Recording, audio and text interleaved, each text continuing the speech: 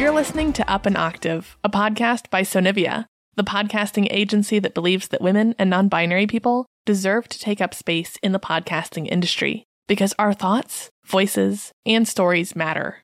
Here you'll learn how to make dope podcasts that inspire, educate, convert, and most importantly, make your voice shine. I'm your host, Rue Spence, and I'm here to take podcasting up an octave. Let's get into it.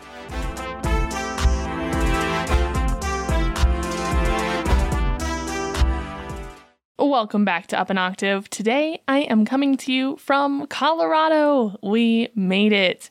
This is the first episode that I am recording here in our new house. And fun fact, our shipment of all of our belongings got delayed. So we've been sleeping on an air mattress and living out of a suitcase, and it's been a really fun time. That said, I definitely don't have a studio set up right now, and my house is so empty and so echoey that I had to get really creative to record this episode. I'm actually in the closet that will be my daughter's room, and you can see the setup of how I made this work to get this level of audio quality in an empty house on Instagram at Sonivia Studios. So if you're not already following me over there, you're going to want to check that out because it is comically fantastic. Anyway, today we are talking about equalizing, or EQ, and why it is so important for your podcast. If you are doing your own editing, this one is going to be so helpful for you, even if you are someone who doesn't consider themselves super techie and you've been kind of scared of getting in the weeds with editing. EQ is a change that can dramatically enhance your audio. And with a little bit of finessing and playing and tweaking, it really isn't all that tricky.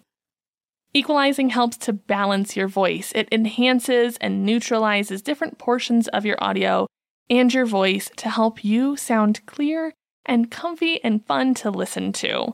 Think of equalizing as the spices that you add to your podcast. Your voice is the recipe, but then the little tweaks and dash of this and touch of that you add is really what makes it all come together into something beautiful and delicious. Without equalizing, you can have unwanted background sounds and background noise, hissy sibilance and crispy crunchy sounds, blurbly distortion, and all that kind of jazz. So let's start with what equalizing is. You've heard this term. You've probably heard it through like a music lens. You might have seen like an EQ button in your car stereo or on an old like boombox. So EQ is frequency-specific audio control. In the episode all about LUFS, we spent some time talking about decibels, which refers to volume. Today, we're going to be talking about hertz, which refers to frequency. It's helpful to think of these two elements on an X and Y axis. For example, this is my normal speaking voice at my normal volume. This is my normal range of hertz and decibels. I can increase the decibels, or I can decrease the decibels. I can increase the frequency. I can decrease the frequency. I can increase the decibels and frequency. I can decrease the decibels and frequency. Or really any combination of those. I'm getting a little silly here. Now that we've got that established and kind of how those two elements work with each other and compare to each other, let's quantify hertz. Most human ears, the human hearing range is from 20 to 20,000 hertz. Outside of that spectrum, we have things like infrasound, which can quite literally make you go mad. Like seriously, sonic weapons are a thing. And infrasound can cause psychosis. Some people even think that that's like why we think a place is haunted. To visualize how all of this comes together, you can open Audacity. I'm going to do my best to explain EQ auditorily on an audio-only podcast, and I'll include some samples to help you hear what this sounds like. But if you have the free time, I think it's worth taking a look at as well. So to do that, we're going to take a sample recording. Just take a couple seconds of you going like, hey, what's up? It's Susie. How you doing? Cool. Snag that little sample recording, and then go to Effect, EQ and Filters, Filter Curve EQ. This is going to bring up a graph-looking little pop-out window where you can get a sense for what I was talking about with kind of the X and Y axis. You can click around to add different points on this line to change the shape of the EQ, the shape of your voice, if that makes sense. Through the magic of editing, we are going to switch my voice over to how it sounds without any equalizing. You should already be able to hear a difference, especially if you're listening through good headphones. If you're listening through like your car's Bluetooth, you may not get as accurate of a depiction of how this changes. So first up, let's drop the bass. This is the lower section of the range of hearing, and this is going to help to get rid of any mechanical sounds that might be audible from my home studio, i.e. Ollie's closet, or my HVAC, or just other like housey sounds. Those are often kind of a deep bassy rumble, especially like this time of year we're dealing with like heaters and that kind of stuff. Even like radiators kind of have like a little hummy sound sometimes. All right, on Audacity or most visual EQs on any DAW, digital audio workstation, this looks like dragging that left side, so where the smaller number of hertz are, down, and making the decibels in that range lower. So low decibels, low hertz. And this is going to silence or make that range just less audible. Where you want that low roll-off kind of depends on your voice. I warned you, a lot of EQ is just finessing and playing around to see what you like. Typically, for myself and my clients, I'll roll off somewhere between 60 and 90 hertz, depending on how low or high my speaker's voice is. So, time for a fun fact. Voices that we typically consider male live between 85 and 155 hertz.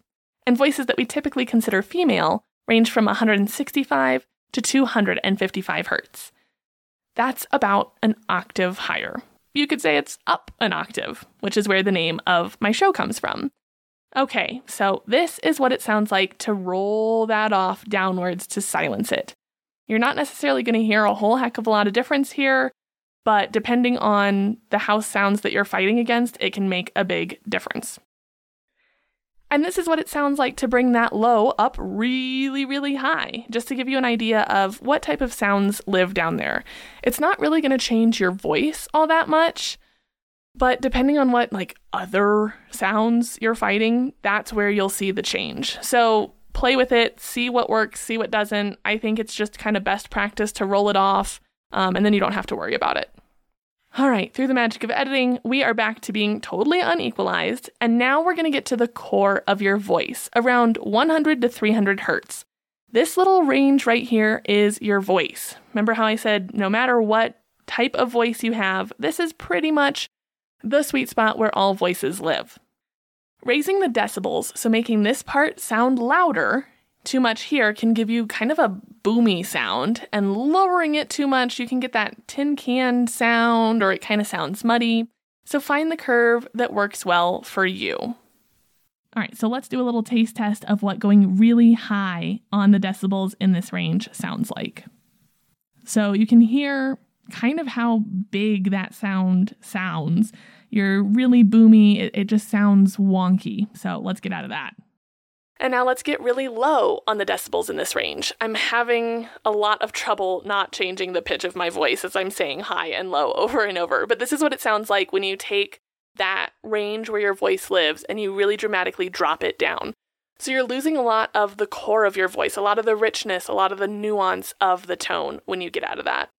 All right, back to the blank canvas. And we're about halfway through, and you are doing great. I know that this one is techie and intimidating and maybe doesn't translate super well in audio only, but my hope is that just by breaking this down a little bit, you'll kind of understand how EQ functions and maybe get curious enough to start playing with it for yourself. The next section that we're going to talk about is from about 300 to 650 hertz. And remember that there aren't really any hard and fast rules with EQ, so it's better to kind of slope things off rather than to have steep cliffs. So don't think that you have to I'm at 300 hertz and that's it. I have to jump high or low. We want to think kind of like waves, not cliffs. So 300 to 650 hertz is where things can get boxy or hollow. And these are words that if you're not in a music recording space may be kind of hard to grasp just hearing them. So let's get to playing with it. We're up high now in this range. We've raised the decibels up kind of on a wavy mountain peak. And when we use words like boxy, this is what that means. You get this almost echoey sound when you bring this range up. And you can hear that even though I'm recording on my Shure SM7DB. It's a great mic, and it doesn't typically sound like this. So when you bring that range up, it can kind of make you sound like you're like recording into a trash like iPhone from like the early 2000s. So let's take it to the other extreme and go all the way down. All right, and so here we are when we bring that range all the way down. You get a hollowness. You lose the richness and the dynamism of your voice. To me, when this area is too far down, it almost sounds like Uncanny Valley to me for like listening. Like, I know Uncanny Valley is like dolls and stuff. To me, it sounds like Uncanny Valley. It's really uncomfortable to listen to. So let's just flatten that out again and go back to normal. All right, that's good to get out of there. So now we're on to about 1,000 to 4,000 hertz. And this area is probably where you're going to want to spend most of your time, especially if your voice is on the higher side of things. Because this is where a lot of that nuance lies. This is where we get a lot of like crispy sounds, especially like mouth sounds and vocal fry happen in this range, especially if you're not working with the best tech. If you're working with either not a great microphone or not the right microphone for your space. I'm kind of looking at you, Blue Yeti. Sorry. I know a lot of people really love it, and I know it's accessible for a lot of people, but augmenting this range can get the best out of your Yeti. So if you really tweak this range and dial it in to your voice, you can bring out a lot of clarity here. So explore this range, figure out what you like on your voice. As we've been doing, let's play. If we take this range really high, decibel-wise, we get a little sharp and a little abrasive. Laughter can also get really painful when we bring this range too high. We can get kind of shrill and just intense, and it can be a little grating to listen to. On the other hand, when we drop it really low, we get a little like wampa wampa sounding, and we lose some of that bright clarity that makes listening to you engaging. And that's kind of where we can have listeners fall off. If it doesn't sound compelling, if your voice alone doesn't sound engaging, it can be hard to connect with what you're saying, even if what you're saying is brilliant. All right, flattened out again, and we are on to the last big one for your voice. So this is from like 5,000 to 8,000 hertz, and we are in the sibilant zone. Sibilants, aptly named, are our S sounds. They are hissy, and they don't sound great on microphones. It's just, across the board, not a pleasant sound on mic. Luckily, equalizing can help to make them more palatable. However, this is another range that with great power comes great responsibility. So let's raise the decibels here. She sells seashells by the seashore. Okay, all done. My apology. Now we've dropped the decibels way down in this region, and I can say sorry for torturing your ears. I didn't want to use any more sibilants, but let's try it again with it being dropped way low. She sells seashells by the seashore. You can hear, though, how dropping this region makes those hissy sounds far more palatable. You can also see how, depending on where your range is, it also drops some of the richness of your voice. So play with this carefully, see what you like, and you'll often find it's not an extreme. You shouldn't have like V points in any direction. All right, we're back to normal, and I just wanted it to be a little more comfortable to hear what I'm talking about. So as we mentioned earlier, you want to think like waves more than up and down, right? Like you don't want V points, you want like a cool little roller coaster slope. So you can bring things up and gently whoosh them down. Anywhere that you have like a really steep drop off, there's a bigger chance that it's gonna sound a little bit less refined. All right, we are at the last section, which is 10,000 to 20,000 hertz. There's really nothing vocally going on here. This is kind of the inverse of that very first really bassy section that we were working with. It doesn't have a lot to do with your voice, but it can help you to eliminate background sounds, especially when you're recording over the cloud, like with Zoom or Riverside or Zencaster. A lot of that like internet sound kind of is in this higher frequency. So this is when we bring that frequency really high, and this is bringing it really down low. I tend to just roll it off on this direction as well, just out of best practice. So I kind of go like, oop, that's me going up I don't know why I thought that sound would be indicative of what I'm talking about. So from bass, we kind of go up, then we'll have some uppy downies in the middle, and then we'll go all the way down. So it kind of looks like an upside down bowl with some squiggles in the middle. And now we're back to my EQ profile. I recommend playing with it and creating a preset for your voice and for your co-host's voice or whomever you're speaking with. This will also help you to establish an audio signature for your show. Think of it as like your special sauce if we're going back to the spice analogy. Every time people hear your show, they will hear that kind of sound. Think of it like the Twilight filter, right? That really heavy, like blue, cool filter where you can just see a still without Bella and Edward in it, just trees. And you can be like, oh, that's Twilight. Whereas if we switched and put a really warm filter on an aerial shot of the Pacific Northwest, you'd be like, okay, sure. But because it's got that really harsh blue filter on it, you're like, oh, that's Twilight. So the EQ profile that you establish for your voice is kind of your Twilight filter. And, obviously you can go a little too extreme, but I don't suggest going full Twilight with it. But having something that just sounds like your show really helps to deepen and strengthen your brand. And, as we talk a little bit about branding your podcast, these are things that I think most people aren't considering, is that even down to how you equalize is strengthening and establishing the brand that you curate for your podcast. I also recommend tweaking or revisiting your EQ profile anytime that you change gear or change spaces. So I haven't really gotten too in the weeds with my EQ panel yet because this isn't going to be my forever studio. I'm only recording this episode in here, knock on wood, and then I'll have a better studio set up in our new house, and at that point I'll tweak it and play with it to get it to sound great in my new space with my new house, new HVAC system, new echoey walls, whatever the case may be. So have fun playing with these settings and get creative with them. It's really easy to overdo it with EQ, but it can be a lot of fun to kind of lean into that when your show calls for it. For example, Audacity even has frequency presets, like this telephone preset that could be a lot of fun if you're doing an audio drama or something where it'd be kind of cool to have like a dramatic reenactment where it's like ring, ring, and you have like the little phone sound and then the static of picking up and now like, oh, hey, I'm on the phone. Cool, hang up. And then you could go back to a different EQ profile. Like there's a lot of ways that you can have fun with it. So just lean in, let it be a little silly. Remember, podcasting is not heart surgery. Nobody dies if your EQ is a little wonky. This is your podcast after all. Have fun and make your own sound. Psst.